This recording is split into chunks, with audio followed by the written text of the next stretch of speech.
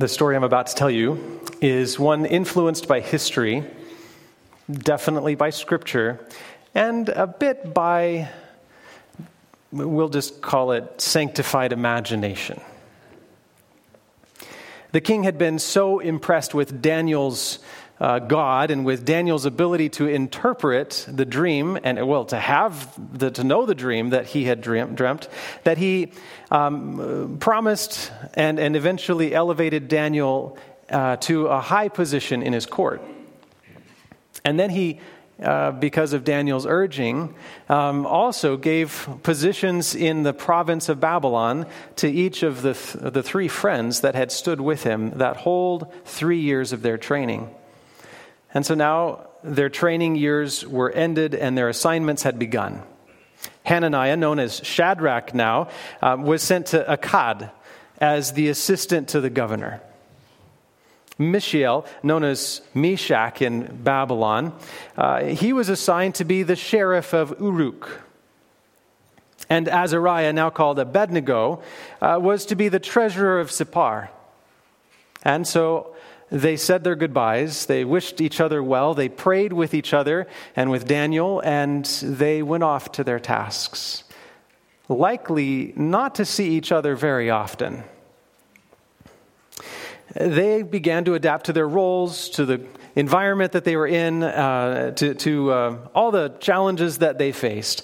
And each one determined in their hearts that what they were going to do well, and they were going to do it to God's glory, and they were going to honor Him in the spot that they had landed.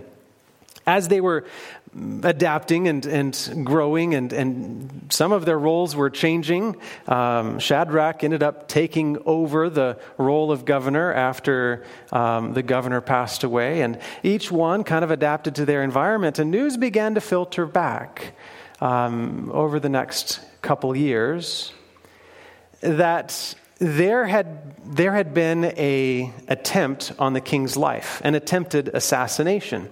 And it was pretty clear because all the people that were known to be involved had been executed, but two of them were from as far away as Damascus. One of them was right there in Babylon from really close, and another one was from just north of Babylon a little ways. And it started to be suggested that this wasn't just a few people that wanted the king dead, that there was an insurrection going on. The news had filtered down, but a little bit time passed, and a decree ends up being announced in each of their cities. And all the top officials were going to be required to come to Babylon for a test of loyalty. A test that would determine if they were on the king's side or not. And if they did not comply with their test of loyalty, they would be executed as though they were one of the assassins. In each of their roles, they began to assemble their caravans, coordinate with the officials in their area, and head towards Babylon. All the top officials had to come to the plain of Dura that was just outside the capital city. And the plain of Dura is a special place, a place that has these natural oil wells kind of bubbling up in this tar-ish gooiness. And they had found out a long time ago that the stuff was pretty flammable. And so when Nebuchadnezzar, the builder king, decided that he wanted to build a palace or a hanging gardens or whatever, he would go to the kilns that would make the clay bricks. He would go to the kilns in the plain of Dura, and he would ask them to build me so many bricks or whatever. And on the back of each of the bricks was stamped his name. We can see them today. Nebuchadnezzar, the king of the world. Very, very audacious statements on the back of these bricks. And so he had these bricks made in the plain of Dura where the natural oil wells were and the kilns were for making these bricks. And he called them to the plain of Dura, a plain that was big enough that it could have all of these various parties and their tents and whatnot. And he called them to this place because it was a place where he had built an image. Now, the interesting thing about this is this has been a little bit of time. maybe 5 years or so since the vision. And I think that they had forgotten. You know, the Chaldeans and the wise men and the astrologers, the ones who were about to be killed when Daniel said, wait, let me ask my God. I think he can reveal the secret. And he did. And they all owed their life to Daniel and Daniel's God. But Daniel had a position that they coveted. And so even though they knew that they owed their life to him, they were scheming and conniving to try to get Daniel out of the picture. And to get Daniel's friends out of the picture, and to get all of Israel out of the picture if they could. And so they suggested this loyalty test when the assassins came. Build an image like the one you saw in your dream. And Satan, in the back of Nebuchadnezzar's mind, was tweaking again, trying to get him to go a direction that maybe he shouldn't have gone. And Nebuchadnezzar had forgotten that the God of Daniel, the God who is the King of kings and the Lord of lords, the one who sets up kings and takes them down, who puts nations into positions and removes them at his will, that God had a plan for Nebuchadnezzar, and it was not for him and his kingdom to live forever. He forgot that was the case. And he looked around at all the stuff he'd built, and his pride began to swell inside of him. And he said, you know what? That's a good idea. I'm going to build that image, but it's not going to be made out of a bunch of different metals. It's going to be all gold, because the kingdom of Babylon is an everlasting kingdom that will not ever end. Oh, they loved that idea. The Chaldeans thought that everything was just setting up nicely. And so he did. He built a platform out of bricks, and he built the metal works and the wood to support it, and then he had the plates of gold formed out of the gold in his treasuries. Some of it maybe from the gold he brought from Jerusalem, who knows? And he attached these gold plates all around so that when you looked at it from a distance, it looked like it was just pure gold from top to bottom. Well, Meshach arrived first. The sheriffs were all told that they had to come and help be kind of coordinators for all these different caravans and where they would go. And so he's setting out stakes and assigning spots to the various officials in different lands. And then Abednego came next. And Abednego's responsibility included making sure they had provisions and food and stuff for their caravan. And so he went first into the city of Babylon and came back with provisions. And then Shadrach came next. Having been made governor, he had a bit of latitude. He could come just before things started.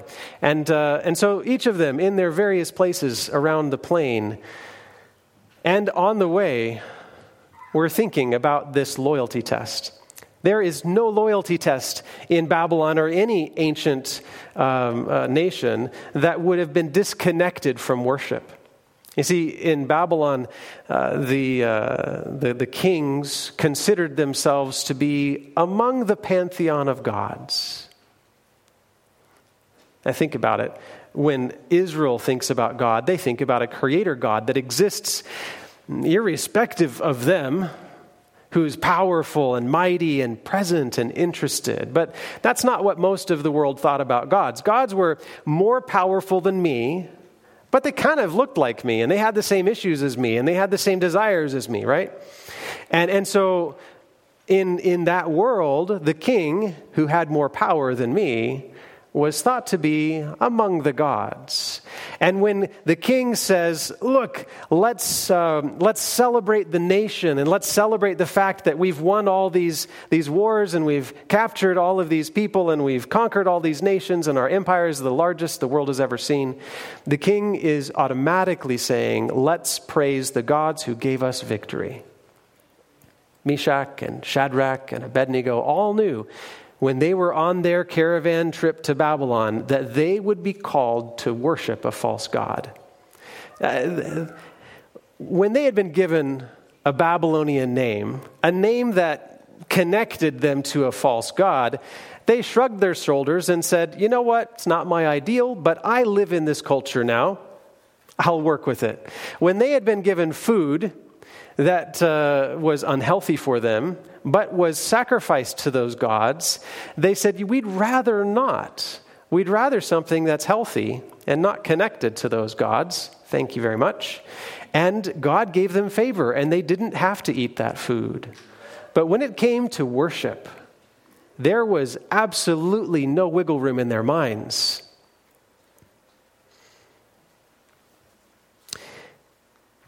And so, standing there in their various spots, these three men, looking around at the other people in their caravan who had a certain amount of fear in their hearts and were absolutely going to bow down when the thing happened, a proclamation is made. And they heard this. When you hear the sound of the horn, the flute, the zither, lyre, harp, pipes, and other musical instruments, bow to the ground to worship King Nebuchadnezzar's gold statue. Anyone who refuses to obey will be immediately thrown into a blazing furnace. And again, this issue of worship comes to their heart. And again, they settle it. Absolutely no, we will not worship this God that Nebuchadnezzar has set up. And so it happens. At the sound of the musical instruments, all the people, whatever their race or nation or language, bowed to the ground and worshiped the gold statue that King Nebuchadnezzar had set up, except for three. The king's advisors, the ones who had suggested this statue and this form of loyalty test, they you know how you sometimes do. You're supposed to have your hands folded and your head bowed and your eyes closed, but your eyes come open a little bit and you look around a little. They had done that, and they were surveying the landscape, and they saw among these three little caravans from nearby cities, they saw three men standing tall when the whole plain had bowed with their faces to the dirt. Three men standing tall, and so they said to King Nebuchadnezzar, "Long live the king! You issued a decree requiring all the people to bow down and worship the gold statue when they hear the sound of the horn and the flute and the zither and the lyre, the harp, pipes, and other musical instruments. That decree also states that those who refuse to obey must be thrown into a blazing furnace.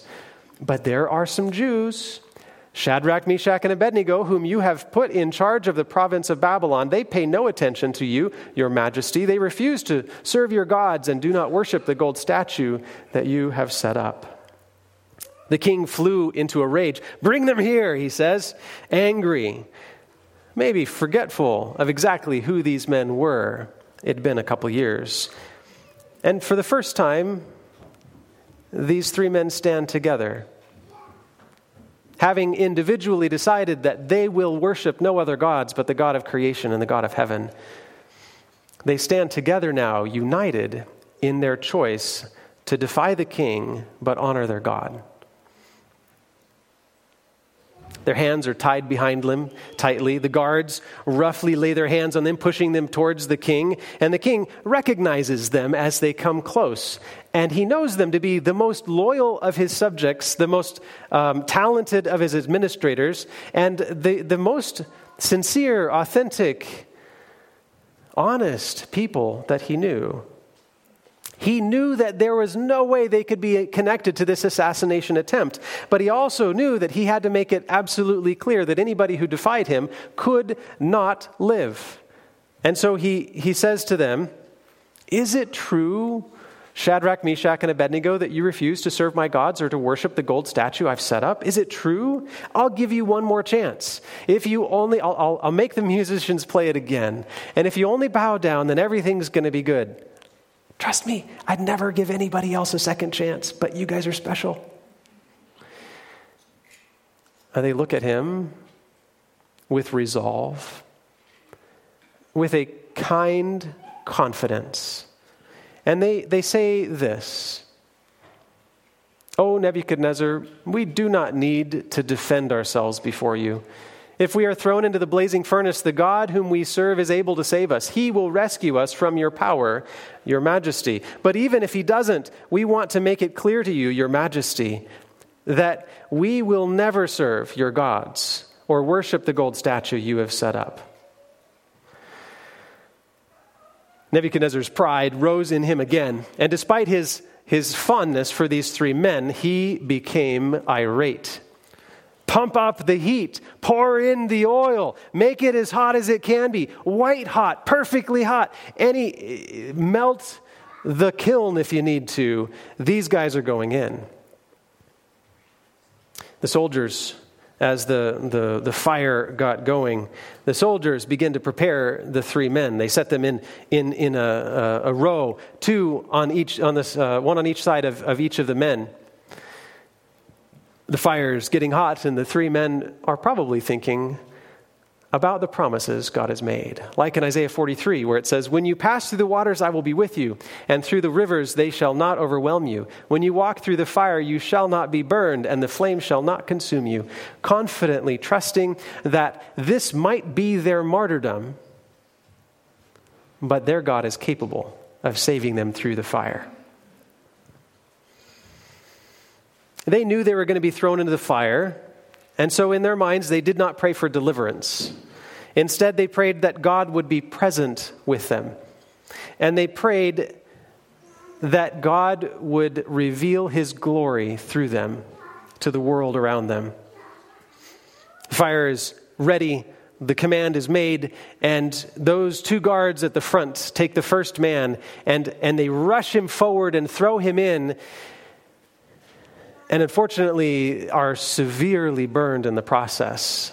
The hot flames that had been pumped up so much scorched their faces and started their clothes on fire, and they tumbled away, and it was hopeless. Their lungs had been scorched by the smoke, and they had no hope. They died.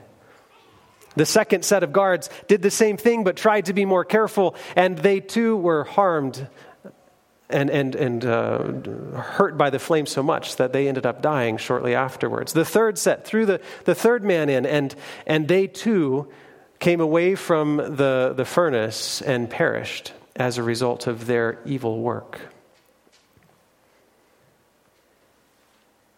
But it wasn't obvious that these men in the furnace had been harmed at all. In fact, as people looked around, they started to gasp and wonder, and the king from his throne got up and he looked closer and he saw that they were walking around. And he saw, well, it was amazing that these young men, their bonds had been melted off, but their clothes weren't damaged and they were fine, it seemed like. They were walking around like it was a normal day. And it wasn't that the fact that they were alive that was so astonishing, which it's astonishing enough. It's the fact that in the midst of those three men was one that shone brighter than the hottest flames in the fire. One whose hair was white as snow and whose face shone like the sun. One whose legs looked like they were bronze that had just been taken out of the fire. It was glowing so much. And Nebuchadnezzar was astonished. "Look," he shouted, "I see 4 men unbound, walking around in the fire unharmed, and the 4th looks like a god." And then Nebuchadnezzar came as close as he could to the door of the flaming furnace and shouted, "Shadrach, Meshach, Abednego, servants of the Most High God, come out and come here." So Shadrach, Meshach, and Abednego stepped out of the fire. Their hair hadn't been burned. Their clothes weren't singed. They didn't even smell like smoke. And if you've ever been in an oil fire, you know you do not escape even being near one without the smell of that stuff all over you. Nebuchadnezzar's heart had been melted by the presence of Jesus.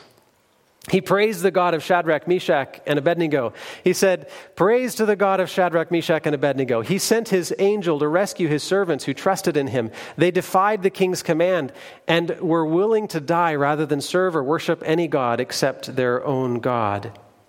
Therefore, I make this decree. If any people, whatever their race or nation or language, speak a word against the God of Shadrach, Meshach, and Abednego, they will be torn limb from limb, and their houses will be burned into heaps of rubble. There is no other God who can rescue like this."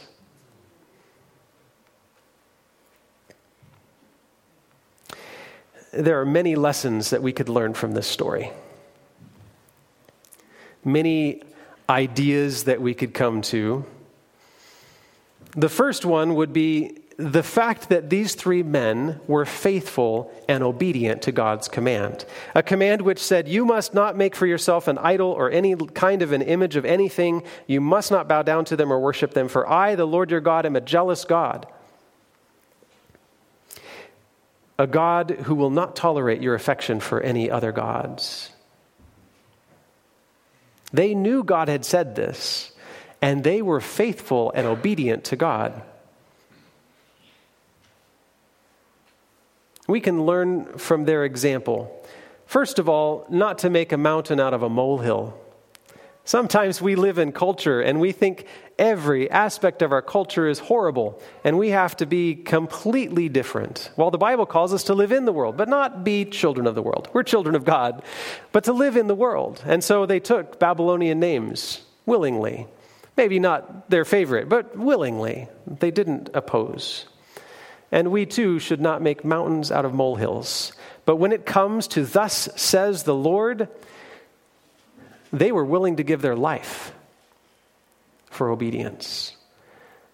Sometimes we make mountains into molehills and molehills into mountains.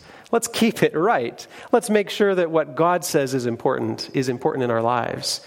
And when God doesn't speak directly on that subject, maybe a little more latitude. We can also see a parallel between this story and the stories of prophecy that point to the end time movements of God. I mean, just think about it. The language of this chapter is inescapable.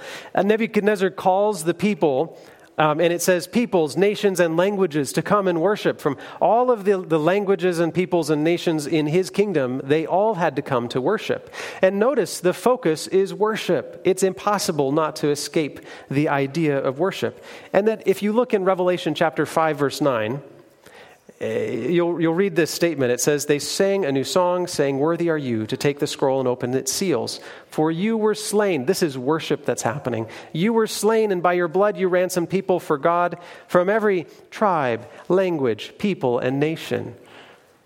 Jesus is worthy of worship from all nations and languages and tribes and tongues.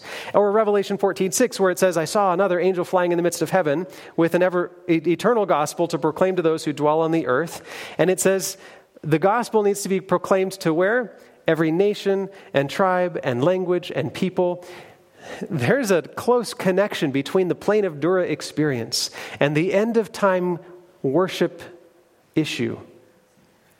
Will you worship the image, or will you worship the God who created?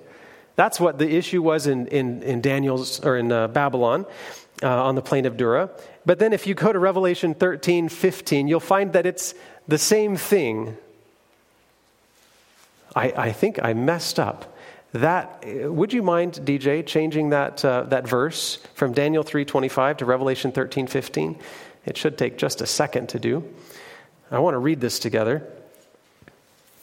See, Nebuchadnezzar forced them to worship. He said, you have to worship in this way. And if you don't, then you're going to be killed. And the same thing happens at the end of time. It says, and it was allowed, this is a beast power, a nation. It was allowed to give breath to the image of the beast. And so that the image of the beast might even speak and might cause those who would not worship the image to be killed, to be slain.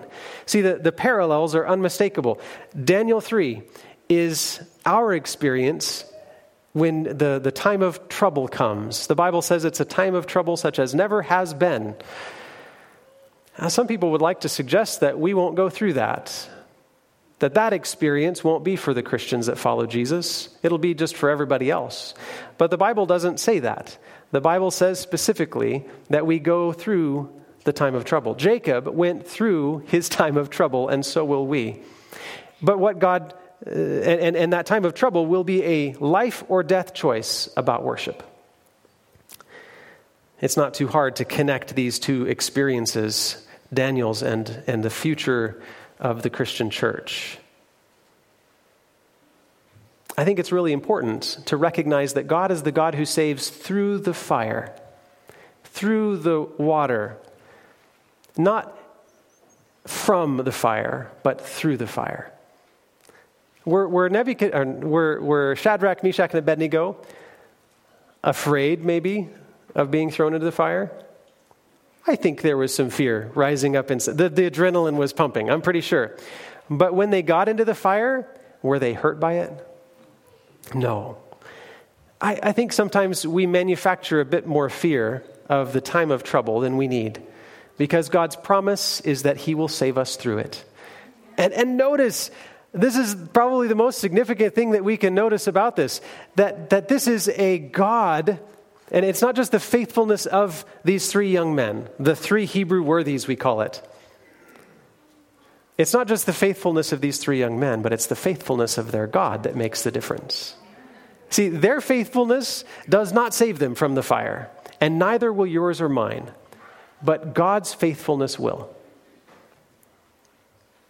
At the beginning of their trip, I'm sure these three young men knew their lives were gone unless God preserved them. And they imagined scenarios where God could prevent them from going in, where God could blind the eyes of the officials so they don't see them standing. Some way God could save them through this trial. But they knew that they might be martyred.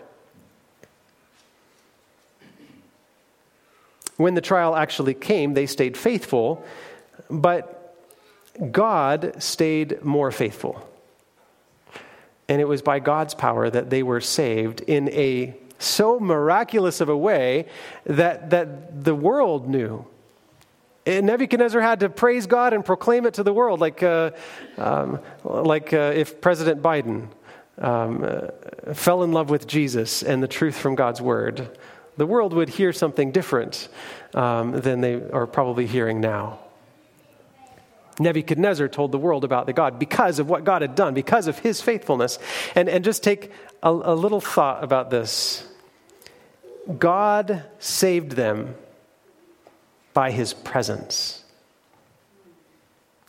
See, this isn't just the faithful God who waves his wand and wishes things to be good, or who speaks something from a distance. This is the God who's in the fire with them. Where would you rather be? Would you rather be in a comfortable, easy chair, looking at the trouble from a distance and enjoying a nice meal? Or would you rather be in the middle of a fire with God? In our trial, God is present. And I think that's the most significant thing that we can learn from this story.